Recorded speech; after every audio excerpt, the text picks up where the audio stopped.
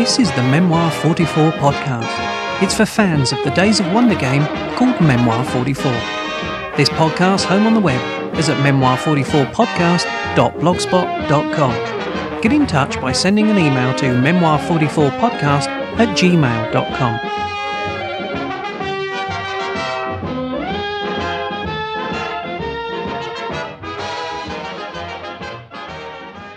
Welcome to the 5th episode of the Memoir 44 podcast. Today we'll be taking a look at the 5th scenario in the base game, Omaha Beach. Hang on, I've just been told that we have a report coming in from Robin Duff. Just 5 minutes before HR, H-5, and looking straight in towards the coastline of France. Our assault craft are now out of sight, lost in the lowering cloud there by the beaches.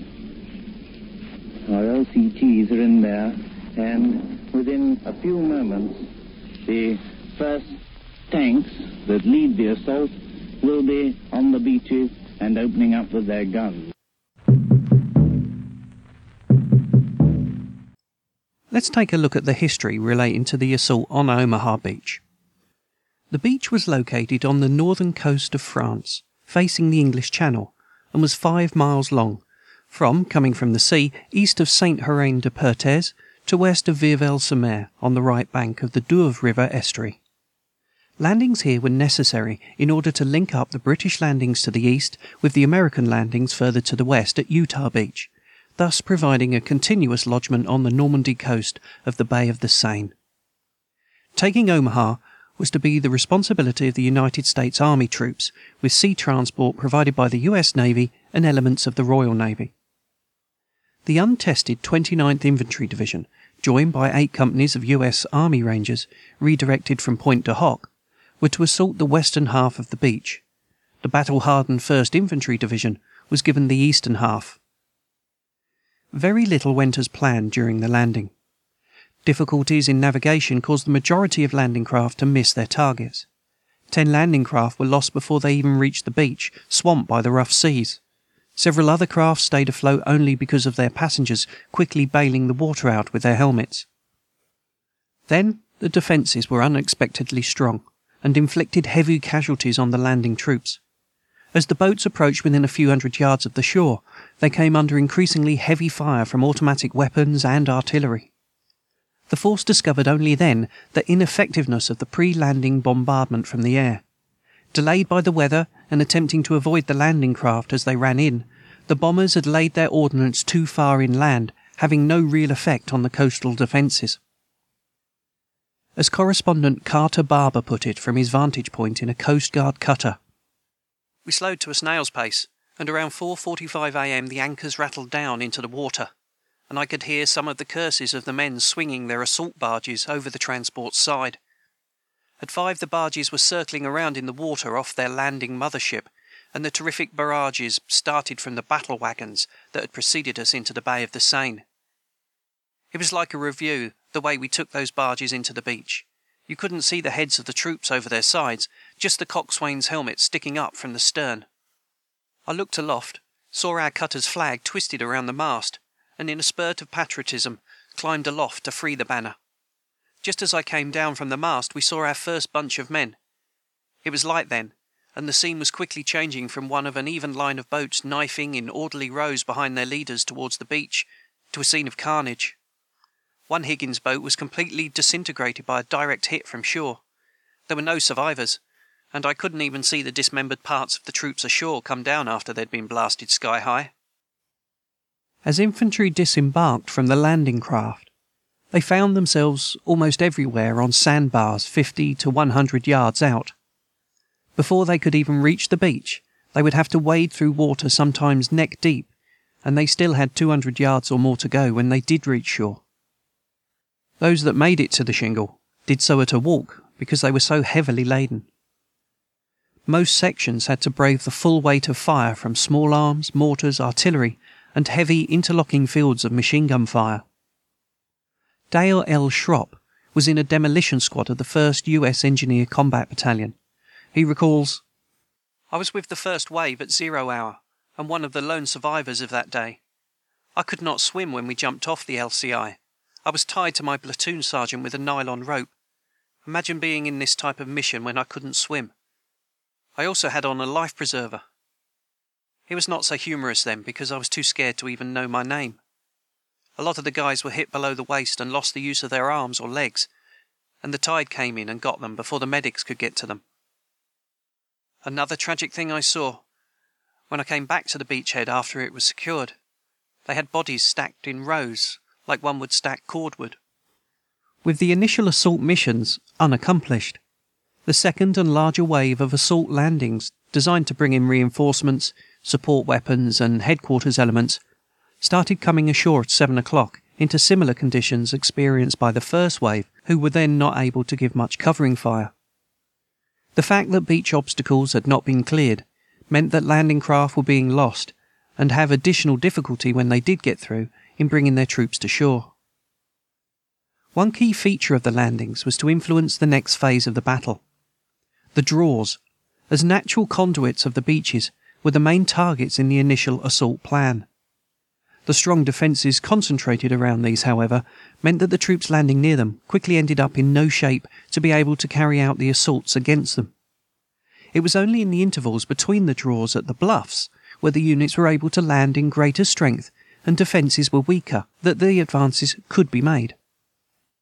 In places, small groups of men, sometimes scratched together from different companies, in some cases from different divisions, were inspired, encouraged, or even bullied from the relative safety of the shingle to start the task of reducing the defences at the top of the bluffs.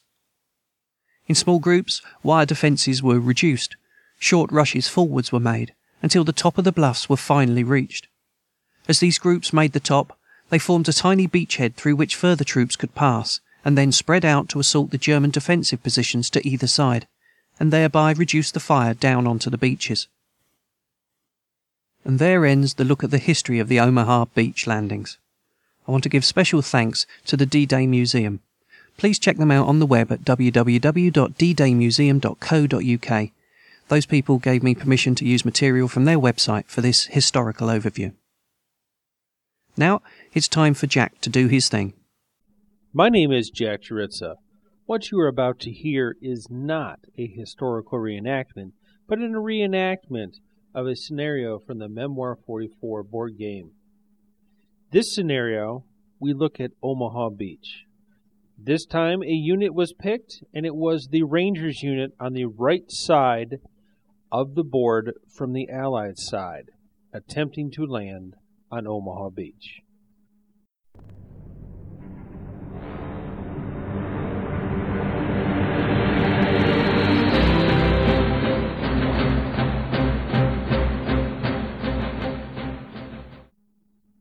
We had been circling the ocean for hours. At first it was kind of fun. It was almost like a rodeo. Circling with boats upon boats, we could point and joke with the fellow boat guys as they passed by. But now, after hours of what seemed just circling and circling, people were sick. We were ready just to get on with our mission. The joy was gone. Suddenly, everyone started pointing towards the shore as all the boats almost at once seemed to snap towards the shore. We were finally on our way. I was a ranger. My job was to help take what was called Omaha Beach. Beside us were more boats with more troops, and we had tanks in front of us. I had visions of striding across a clear beach and meeting the Germans face to face. This wasn't going to be. As we got closer and closer, all I could see was barbed wire, tank obstacles, and bunkers and sandbags. The Germans had well fortified the beach, set up alleys of fire, and were going to cut us to shreds. My stomach got tighter and tighter as we got closer and closer to that beach. The tanks in front of us were struggling and finally hit the shore. They were at least 100 yards in front of us, and we kind of cheered as they roared onto the shore. I kind of felt a little safe because I was already kind of picking out my path to walk behind that tank. Suddenly that tank blew up. My stomach clenched even harder. The boats in front of us were moving towards the beach, and the rest of the tank started to roar towards the shingle that I could make out from my boat. But again, another tank went up in flames. Again, my stomach clenched. Infantry were scrambling to move to the tank obstacles. The tank obstacles were obviously there to stop the tanks from coming ashore, but now the soldiers were hiding behind them to find any protection they could. All I could see were tracers crossing each other, machine guns sweeping the beach, large guns just shelling the beach. I was in awe of just the spectacular fireworks in front of me. The boat directly in front of us dropped its front ramp and the soldiers ran ashore. A big explosion occurred, and then they half staggered forward. More tanks to our left started landing, and one of them raised its gun and placed a well shot on the bunker. We all cheered as it exploded. But as soon as we smiled with the success of the tank shot, we watched in horror as another tank beside me erupted into flames. I could see boats landing and troops swarming the beach. Guns raked the beach, and blasts from large shells geysered the sand and the water. When the smoke cleared, half the troops that I saw leave the boat, now only continuing to stagger forward. It wasn't in the full-out run that they were when they left their boats. Suddenly an Allied aircraft appeared overhead. We almost wheeled the plane. They attacked the bunkers, the guns, the mortars, everything that was unleashed in front of us. Our prayers were almost answered as the plane almost followed the points of every man's hand in the boat and strafed the top of the hill. The Germans scattered and we cheered. Our boat seemed to stagger forward, it never really making any ground towards the beach. We yelled and screamed at the driver, but all he could do was scream back that he was fighting the tide. I watched in horror as yet another tank that was scurrying across the beach exploded in a fireball. I couldn't see any more tanks, and the tank that I had picked out to follow was now ablaze. Our boat finally lurched towards the beach and we made a final push to land. The tanks we were to follow were burning. We would have to find our own path. The ramp dropped, the sergeant yelled, and we stormed the beach. We ran as fast as we could, almost sidestepping the carnage, the pieces of tank, the shell holes, and just all the while being buzzed by the rounds passing by our heads, and just scared as the tracers went by your face. We saw the seawall in front of us, and we all scattered towards the seawall. That seemed to be the only place of cover that we could find. We occupied the left side of the seawall, and on the right side of our seawall, more troops moved up beside us. We all nodded in acknowledgement of each other, knowing what we had to do next. Suddenly, machine guns raked, and an explosion just loomed. When I looked back over to my right, all the guys that were in the shingle with us were no more. We were pinned down. Anytime we tried to move, we were harassed by machine gun fire. Large shells arced overhead.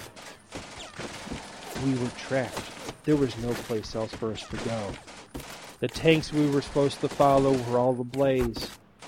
We couldn't advance any further, and my heart sank knowing that it was only a matter of time.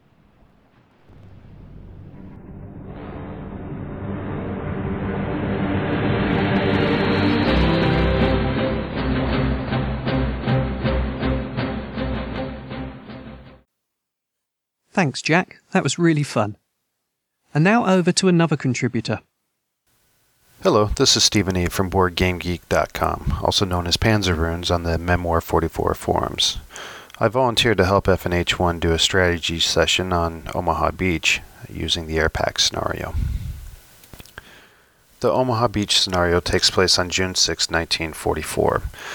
As you set up the board as the Allies, on the left-hand portion you're going to have the 1st Infantry Division, which is going to be assaulting Fox Beach and the left portion of Easy Beach. On the right side of your board you're going to have the 29th Infantry Division, which is going to be assaulting the right portion of Easy Beach, Dog Beach, and Charlie Beach. On Charlie Beach, the 29th Infantry Division is going to be augmented by the 2nd Ranger Battalion Special Forces. The American strategy. The Americans start with a handicap. They get 4 cards to the Germans' 5, and then the Germans get to attack first. Hopefully the Germans aren't holding the barrage card from their first draw, and also hope that they don't get the pincer move card when you're running your troops up through E3 and D1. The Americans will get basically 3 chances to establish a breakthrough, 1 on either flank and then 1 in the center. I found that either flank is a good option to start your assault. It all depends on your starting cards. D3 in the center is tempting because it's a close metal objective, but really you're going to need to neutralize the bunker by D3 to be successful. I found that targeting the bunkers every chance you get is a good strategy, especially the flanking bunkers with the artillery. I found that also getting units adjacent to the artillery bunkers and then calling in the P-38 to use its ground support, which will negate the bunker's terrain modifiers. I personally found that starting with the right bunker was good because you have the armor on the right, you have the armor support, and then you also have the support of the Ranger unit, which can move 2 spaces and still attack. Utilizing the destroyer is also effective. I found it was better to pound the left gun battery and the left center troop bunker, especially when the rolls were good. You might also want to think about moving the destroyer to the right to help with the assault on that rightmost gun bunker. The only other thing to advise here is to keep fighting and moving, but neutralizing one of the gun batteries is key to winning this scenario. Getting off the beach intact is going to be really tough, especially for the armor. If armor does get into the backfield, it has a tendency to get neutralized really quick. There's no place for it to hide and fighting effectively from the towns. Plus, the Germans are protected in the towns and the bunkers. The German strategy.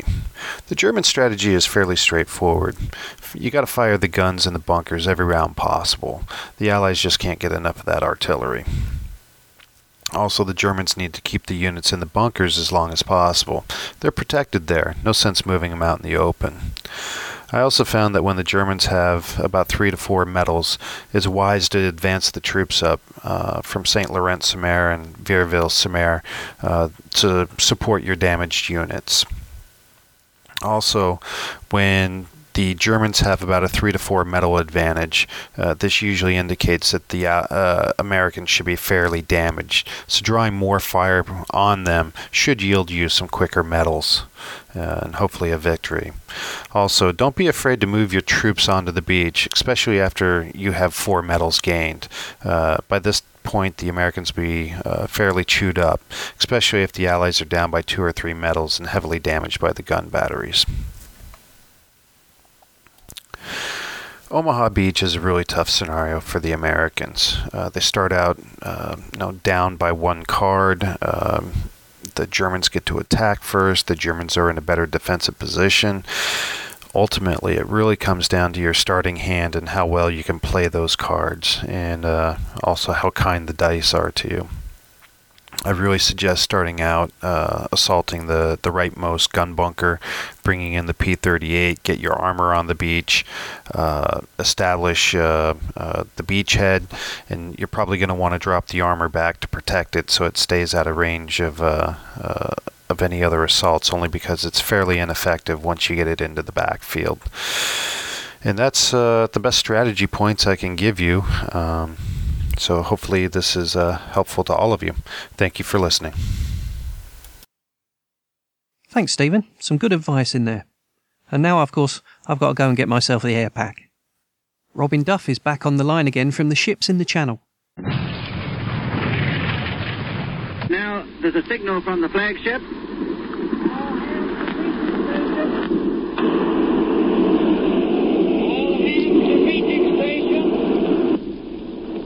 All hands to beaching station. That's the signal for our sailors on board this craft to get ready for the landing. And, of course, for the soldiers down in the hold to get ready with their kit on up onto the deck and down the ramps as we go into shore. And now it's time to have a quick review and see what was happening on and around this date of recording, which is the 10th of April in 1944. On the 9th, which was a Sunday, on the Russian front, Bukovina region had been completely occupied by the Russians. In occupied France, Girard appointed Inspector General of the French Army. On Monday the 10th, on the Russian front, Odessa is captured by the Russian 3rd UF and partisans. Meanwhile, in the Atlantic, U-515 and U-68 are sunk by the US forces. On to the 11th, on the Russian front, the Russians advance on Simferopol. In the air war over Europe, 6 RAF Mosquitoes destroy Central Population Registry Building in The Hague. Well, that'll do for the big book of wartime events. And that's about it for today. The next show will be based on the next scenario in the base game, Mon Moucher. If you want to get in touch with me, you can send an email to memoir44podcast@gmail.com. I'm also occasionally available on Skype, where I'm known as F&H Podcast. This podcast also has a guild, a forum, at Board Game Geek. If you go there and look for the Memoir 44 Guild, you'll find us. I'll be finishing today's show with another section of D-Day Radio. It's about 14 minutes long, and that's a bit longer than I normally like to play at the end of the show, but I just couldn't bring myself to cut it any shorter. That's all for today. F&H signing off. We've yet to see a German plane over the amphibious convoy, which doesn't necessarily mean that we shan't see them before the attack is over. Our air support has been fine, and the loudspeakers call out almost constantly Spitfires on the port, or Mustangs overhead, or B-17s passing on the starboard side. And as far as I know, no report has come in of attack by Nazi sea craft onto the convoys. Now it's almost black dark, and you see the ships lying in all directions just like black shadows on the gray sky, some signaling out to sea, sheltered on the inside from the Germans' eyes, signaling with red lights, blinking code. There are 4 fires on the shore, looking like pinpoints, winking, smudged by smoke. Now planes are going overhead.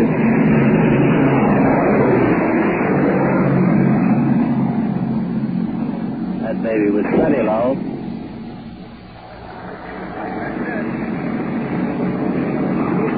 I think I just made the statement that no German planes have been seen, and I think there was the first one we've seen so far.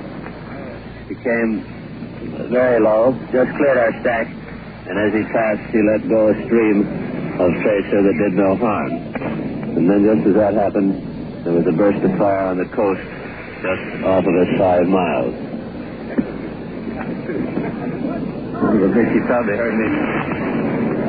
German planes have been in the sky now. The darkness is on us, and the tracers have been flying up. They seem to have withdrawn from them for the moment, but the plane that we just had come over our ship was the first Nazi we've seen so far.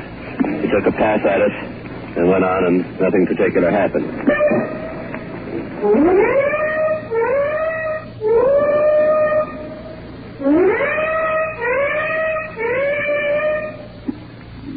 Our own ship has just gave its warning whistles, and now the flak is coming up in the sky in streamers from the warships behind us. The sparks seem to just float up in the sky, and we're too far away to hear their explosions. Heavy firing now just behind us, and anti-aircraft bursts in the sky, and bombs bursting on the shore and along in the convoys from the German planes that are beginning their first attack on the night of June 6th. Now the darkness has come on us. These planes are here overhead now. Now the motors of the Nazis coming and going in the cloudy sky.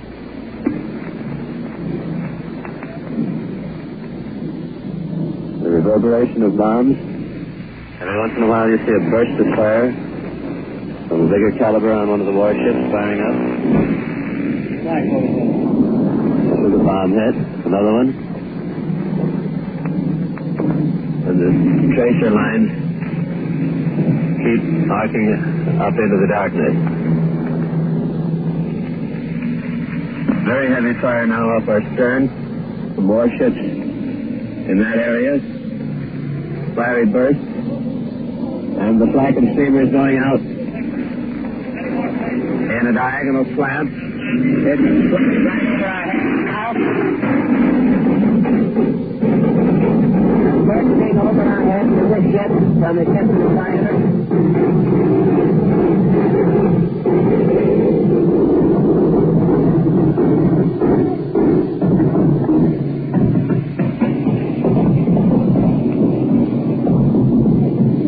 Now it's died down. Blue-white flak right over our head. And we can't see the plane, nothing but the black burst of the Ack-Ack in the dark sky. Here comes the plane. More anti-aircraft fire. Inboard toward the shore. And the Germans must be attacking low with those planes off our stern because the streamer fire, the tracers, is almost parallel with the water. Hot tracer lines are coming up almost all around us, off the stern and off the side toward the French coast. Flares are coming down now. You can hear the machine gunning. The whole sea side is covered with tracer fire. Going up, leading the bombs, machine gunning, as the planes come over closer. Fiery, low, switching smoke, brilliant fire down low toward the French coast, a couple of miles. I don't know whether it's on the shore or is a ship on fire. Here's very heavy Ack-Ack now, right?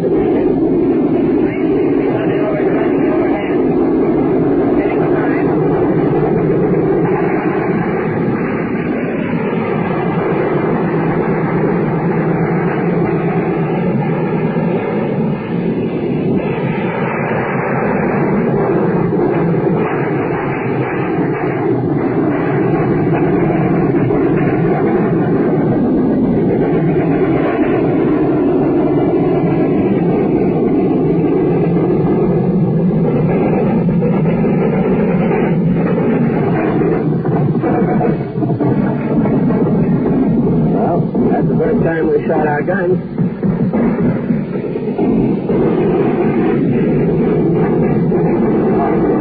Samples still coming down.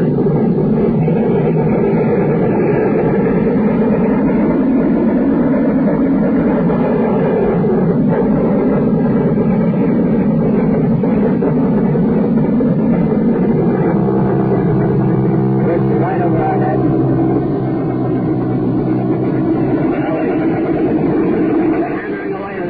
Side.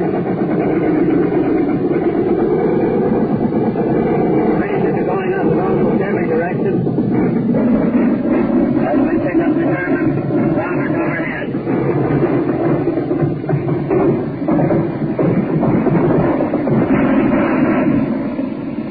Is that a bunch? Who's are flying there?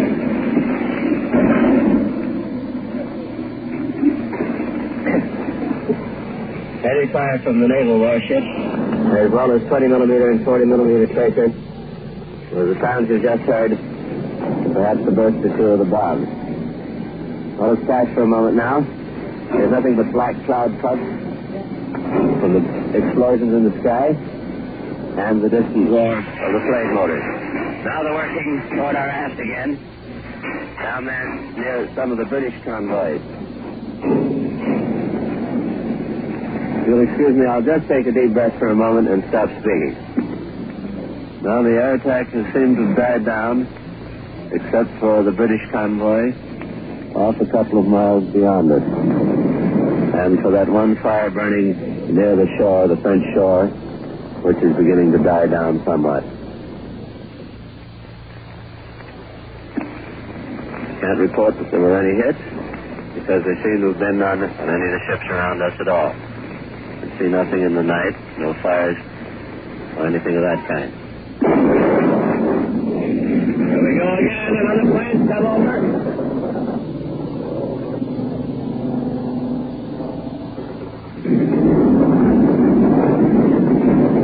Right over our port side.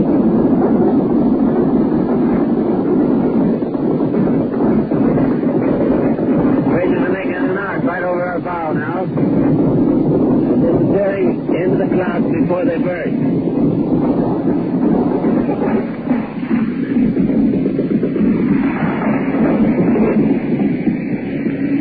They're still going up. And now the plane is probably gone beyond.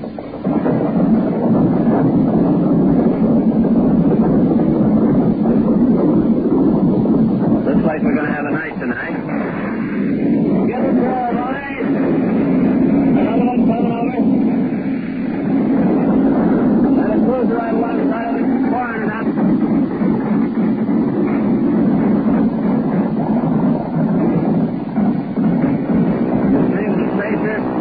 Hot fire coming out of all the small ships, the large as well.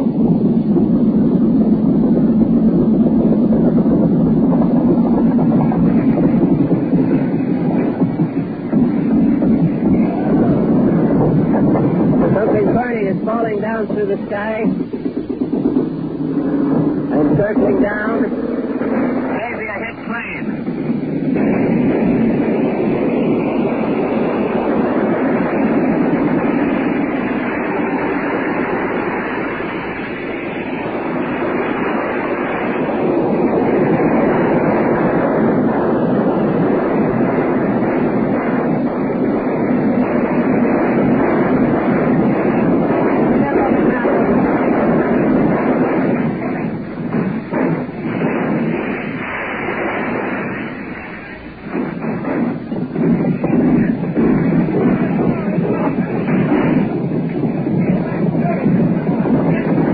They got one. They got one. This one right here. Did we? Yeah. This one? Great blotch of fire came down and is smoldering now just off our port side in the sea. Smoke and flame there. You said it. What is it? I get the pages back. I'll make it look like it.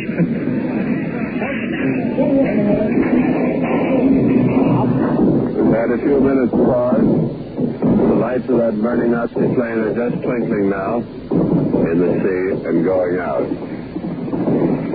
When the tracer starts up again and there's warning of another plane coming in. It's now 12 and the German air attack seems to have died out. To recapitulate, the first plane that was over, that we described at the beginning of the broadcast, was a low-flying German, probably Ju-88, that was leading the flight and came on the convoy and surprised, we believe, because he drew up and only fired as he passed by. And perhaps he was as surprised as we were to see each other. And there seems to have been no damage to the amphibious force that we can discover. One bomb fell astern of this warship, 150 yards away. A string of rockets were fired at a cruiser beside us on the port side. No damage was done. And gun number 42 at our port, just beside the microphone, shot down the plane that fell into the sea off to the port side. It was Ensign William Schreiner of Houston, Texas, who was the gunnery control officer, and Seaman Thomas Spira of Baltimore, Maryland, handled the direction finder. It was our first kill for this gun, and the boys were all pretty excited about it. A twin-barreled 40-millimeter anti-aircraft piece. They're already thinking now of painting a big star on their turret. They'll be at that first thing tomorrow morning when it's daylight. Meantime, now the French coast is quieted down. There seems to be no more shelling into it. and all around us is darkness and no light or no firing. Now 10 past 12, the beginning of June 7th, 1944. This is George Hicks speaking. I now return you to the United States.